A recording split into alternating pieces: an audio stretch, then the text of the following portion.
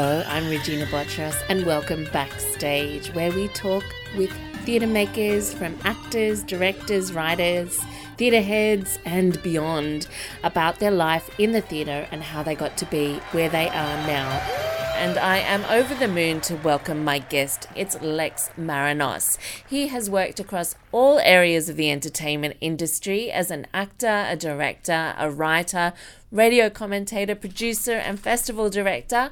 He is awarded an OAM for his services to the performing arts. He has been the chair of many cultural institutions and has worked across the country as the head of festivals, as well as in film and television as an actor, on our radios as a presenter. He's also a writer and a keynote speaker. But we are here to talk about his life on the stage, and there have been many a theatre stage he has trodden. He's worked at STC and Belvoir, MTC and Nimrod, among others. And he's back on the stage at the Old Fitz Theatre in Happy Days, the Beckett two-hander alongside Belinda Giblin. And can you believe it? Theatres are opening again. I'm so very much looking forward to getting back into that magical space. Please welcome Lex Marinos. Thanks, Regina. That's very kind of you. Thank you very much. Thank you so much for coming on.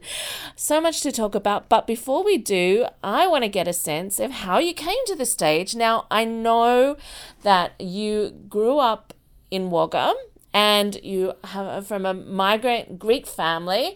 Are they that kind of family-orientated, warm-hearted family? What was life like for you growing up? Well, I guess they were fairly stereotypical in that way you describe them. But I think more importantly, when I was growing up in the in the 1950s, early 1960s, there was quite a substantial Greek community in the Riverina, particularly based in Wagga Wagga, and there were a lot of community get-togethers. The community came together for a lot of events and things, and they were generally exuberant and very, lots of singing and dancing, and generally seemed to be, in retrospect, I think it was an ability to express themselves in a way that they couldn't do at that time quite as liberally in the outside society. There was still quite a high degree of racism, and I think they probably tried to stay out of trouble and just, run their cafes and whatever the other retail shops they were in, just to keep out of the way and just steadily make a living and devote themselves to their families. But when they came together as a community, it was a chance to blow all of that away, and that's how I recall it anyway. But they were very happy times, certainly. So did you grow up working in the cafe? Of course. Yes. Family provides cheap labour, as many migrant families have discovered. Yes, we did. I used to prefer it out in the kitchen with my dad and a couple of other fellas that worked out there, but occasionally behind the counter. But I used to get a bit embarrassed behind the counter, so I kind of left that to my older brother. But I did use the opportunity to pinch drinks and sweets, and above all else, cigarettes. I even learned how to take a cigarette out of a packet and replace it without anyone knowing. It's quite a trick. So when did you come to the stage then? Because you prefer to be in the kitchen rather than the kind of front person. Well, I guess when I was at... I'd always loved it. I'd always enjoyed going to it, and we saw a lot of shows by virtue of having a cafe. We put up posters in our shop window, and we would get free tickets to shows that came through town. And there was quite a substantial touring circuit in those days. Everything from country and western shows to Sawley's variety shows and stuff like that, which people who've grown up in the regions will recognise that name. And so I'd always enjoyed going along to them. And when we came down and visited friends in Sydney, Mum would always take us to the movies, and I loved that as well. And there are a couple of cinemas in Wagga that we saw the movies at, and a drive-in. So I was always kind of enjoyed it, but did never consider it would be something I would do until I went to university, and I started at University of New South Wales. There was a newly inaugurated School of Drama as an autonomous school. And so I went to that, mainly, I must confess, because I saw it had a lot of girls enrolled there, and I was quite keen to meet girls, and that seemed to be a good way to do it. And it was a terrific course, and it was very academically based and theoretically based, and that was terrific. We read every play that was ever written and a lot of dramatic theory and stuff. But the practical side of it escaped me a little bit, but there was a healthy university drama society, and certainly within the course were several. It was a small cohort that first year, but among them was a number of people who had professional aspirations, and indeed one, a director called Arnie Nemi, who had already started a career in the theatre, and he was mainly coming to university to dodge the draft, the Vietnam draft. And it was through Arnie really that I got introduced to the stage, and I really enjoyed it. I mean, I thought I'd only pass through as an actor. I thought I probably wouldn't act for very long, that I was really looking to direct, I think, but I enjoyed acting. And then when the time came to finish university, and there was options to stay on at university and tutor within the school, because I'd done an honours degree and stuff, but I'd also started to get a little bit of part-time work as an extra in movies. The Australian film industry was going through something of a renaissance, and so there's a bit of work around, a bit of TV work, and so I thought I'd give it a go for a year or so, and if that didn't work out, I'd do something else. And here I am 50 years later, still hoping it's going to work out.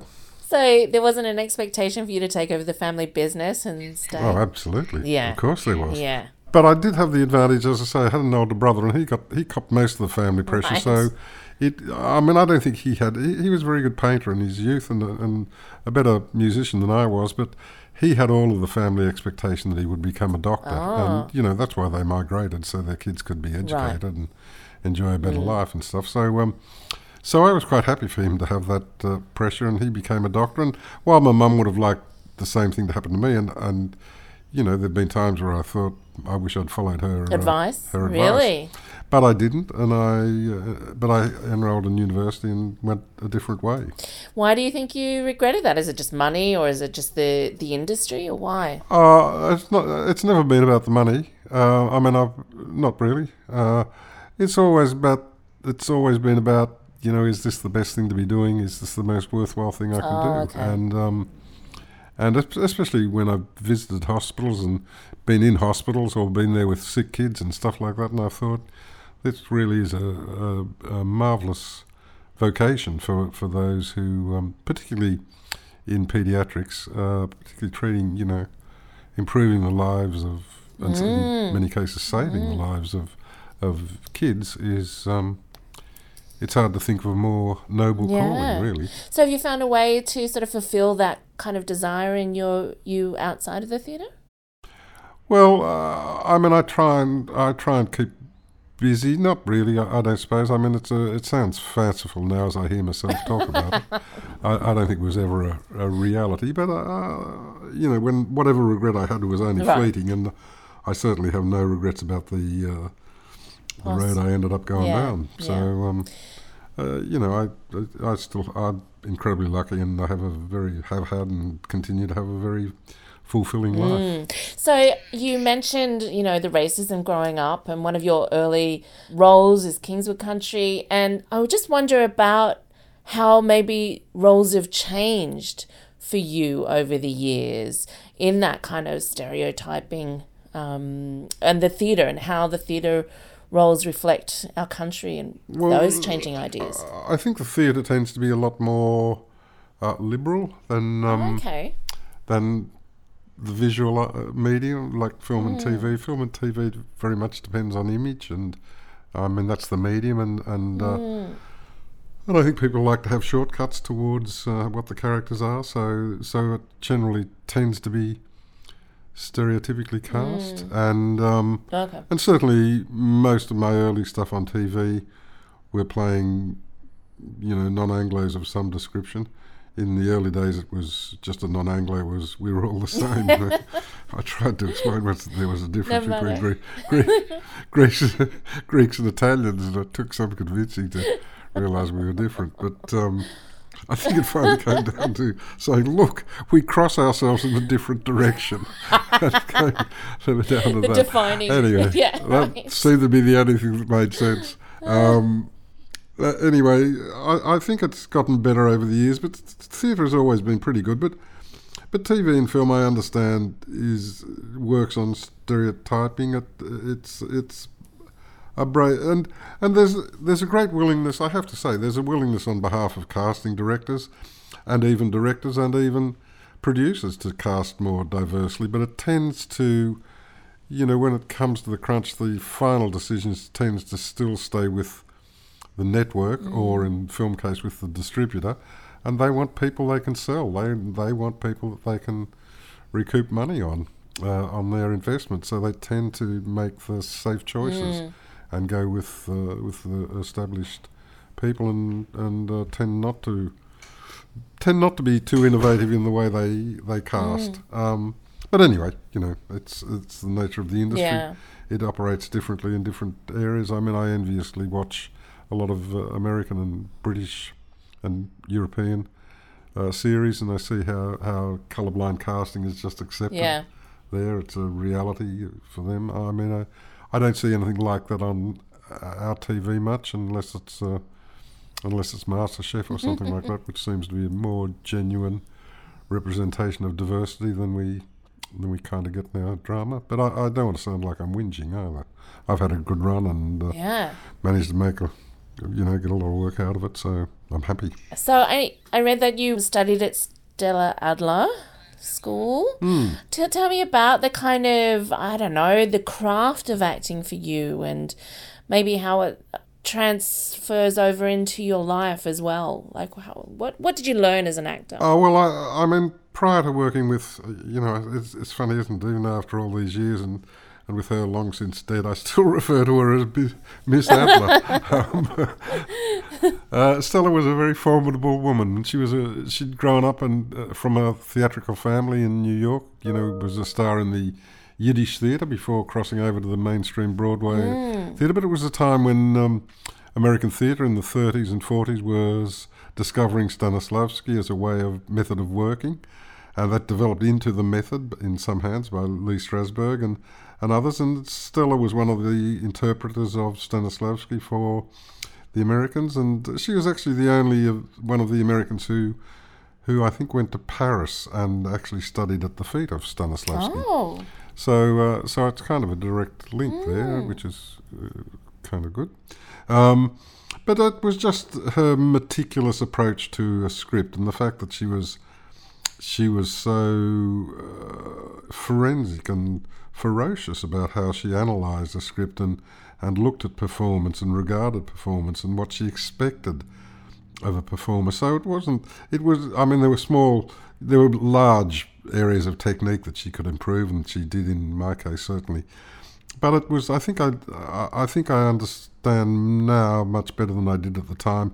It was more about how you behave as an actor and what you need to do to be an actor, rather than the acting itself, if that makes sense. And she was very, if you turned up without having done any work, I mean, it was just, she would just lash you because you were wasting, quite rightly, because you were wasting her time, and she wasn't there to have her time wasted. But if you turned up and had done some work, she just was wonderful at opening up, at refining it, at planting ideas in your head, of suggesting ways of doing it better, suggesting what you could get rid of, what you could elaborate upon. So that's kind of what I learned. But I learned more about being an actor, I think, not to belittle everything else I learned. But I came out with that really feeling, okay, acting is a serious business, and you need to take it seriously, and you need to work hard, and if you're lucky, you get lucky. Right. So when you say it's the way you behave, does that mean more your attitude towards the work? Is that what you mean? Absolutely. Right. It's you take it professionally. You do your homework. You do your research. I see. So she was never one for the method as such, where you just relied on what you had in your own skill set. Where you kind of adapted the role to suit yourself.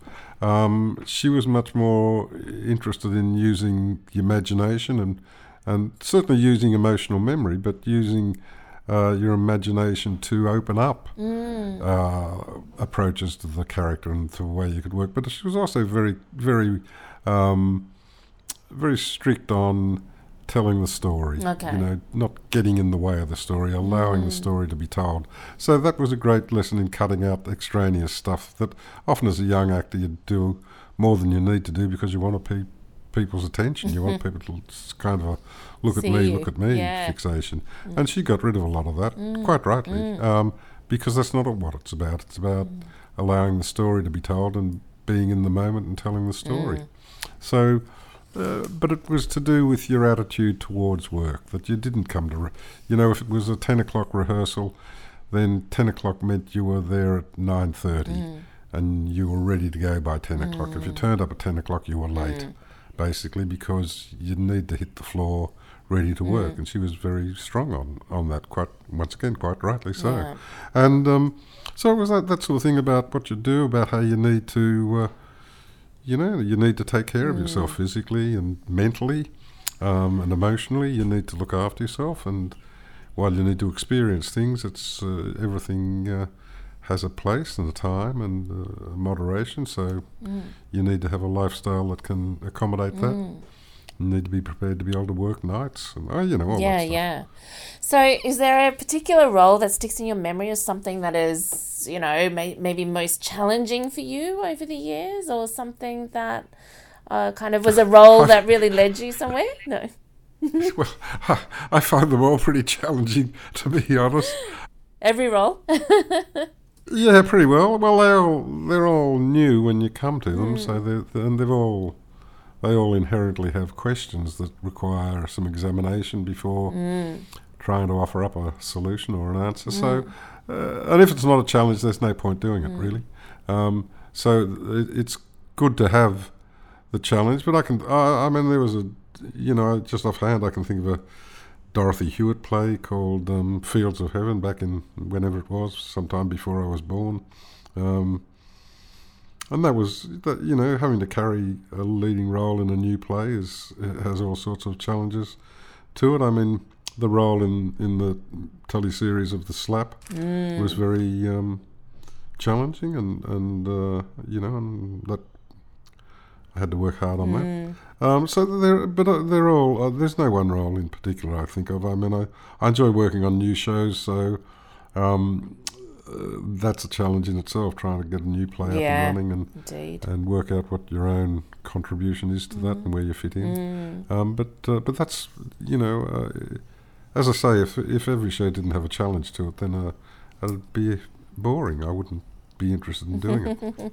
Well, let's have a look a chat about Happy Days. So, the other question I can't help but thinking, and especially since theatres are opening up again here in Sydney, is that how do you keep sort of stage fit for performing when it's so intermittent? Well, that's a very good question. In my case, I suppose during the lockdown, I've been able to continue doing some radio and some voiceovers, and I've got a bit of a home studio that I can work from, so I've been able to work on that side of it a little bit, and that's kept me going. Plus a couple of workshops, and in the non-lockdown periods, I've been able to do a couple of workshops. And that's been. I always enjoy doing those, working with new writers, and invariably with a younger cast. So that's one way that I do it. But I was talking to Belinda Giblin, who does Happy Days. I mean, she's the one that has 95% of the dialogue. And she had to work every day at it because she would have forgotten that she had to work every single day.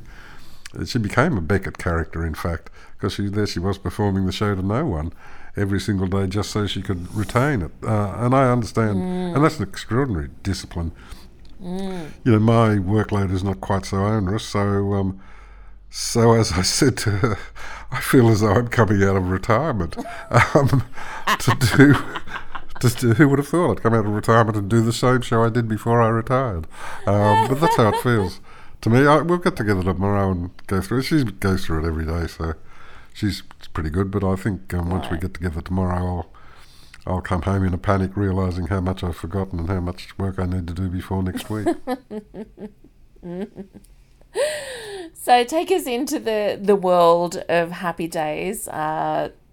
Paint the picture. And also, like, in the small space, in the old Fitz, how, because I know the play, but for anyone who doesn't, it's a sort of scene. Well, it's hard to describe. It's, 60 odd years ago when it was written, it seemed like it was impenetrably obtuse and how would we ever work it out now? Now it feels like the world has caught up to Beckett. 60 years later, it says, what's the problem? It's easy. There's a woman who spends half the time spends all the time in a mound of rubbish talking about happy days and trying to construct or put a structure on her life, and which is the process of art, where we try and put structure on chaos. And it feels now in this contemporary production by Craig Baldwin, very fine director, that we are in a post-apocalyptic landscape, and she is buried up to her waist and crawling around somewhere in this mire. And I mean, the rubbish dump is a great metaphor that Beckett uses for the world, and crawling around somewhere in that dystopian lagoon at the back of the mound somewhere is Winnie's husband, Willie, and that tends to be me, who's maybe just that one step up from being a pig, in the evolutionary scale. So and then she talks about and tries to reminisce and tries to engage with Willie, but he hasn't got much verbal skill left.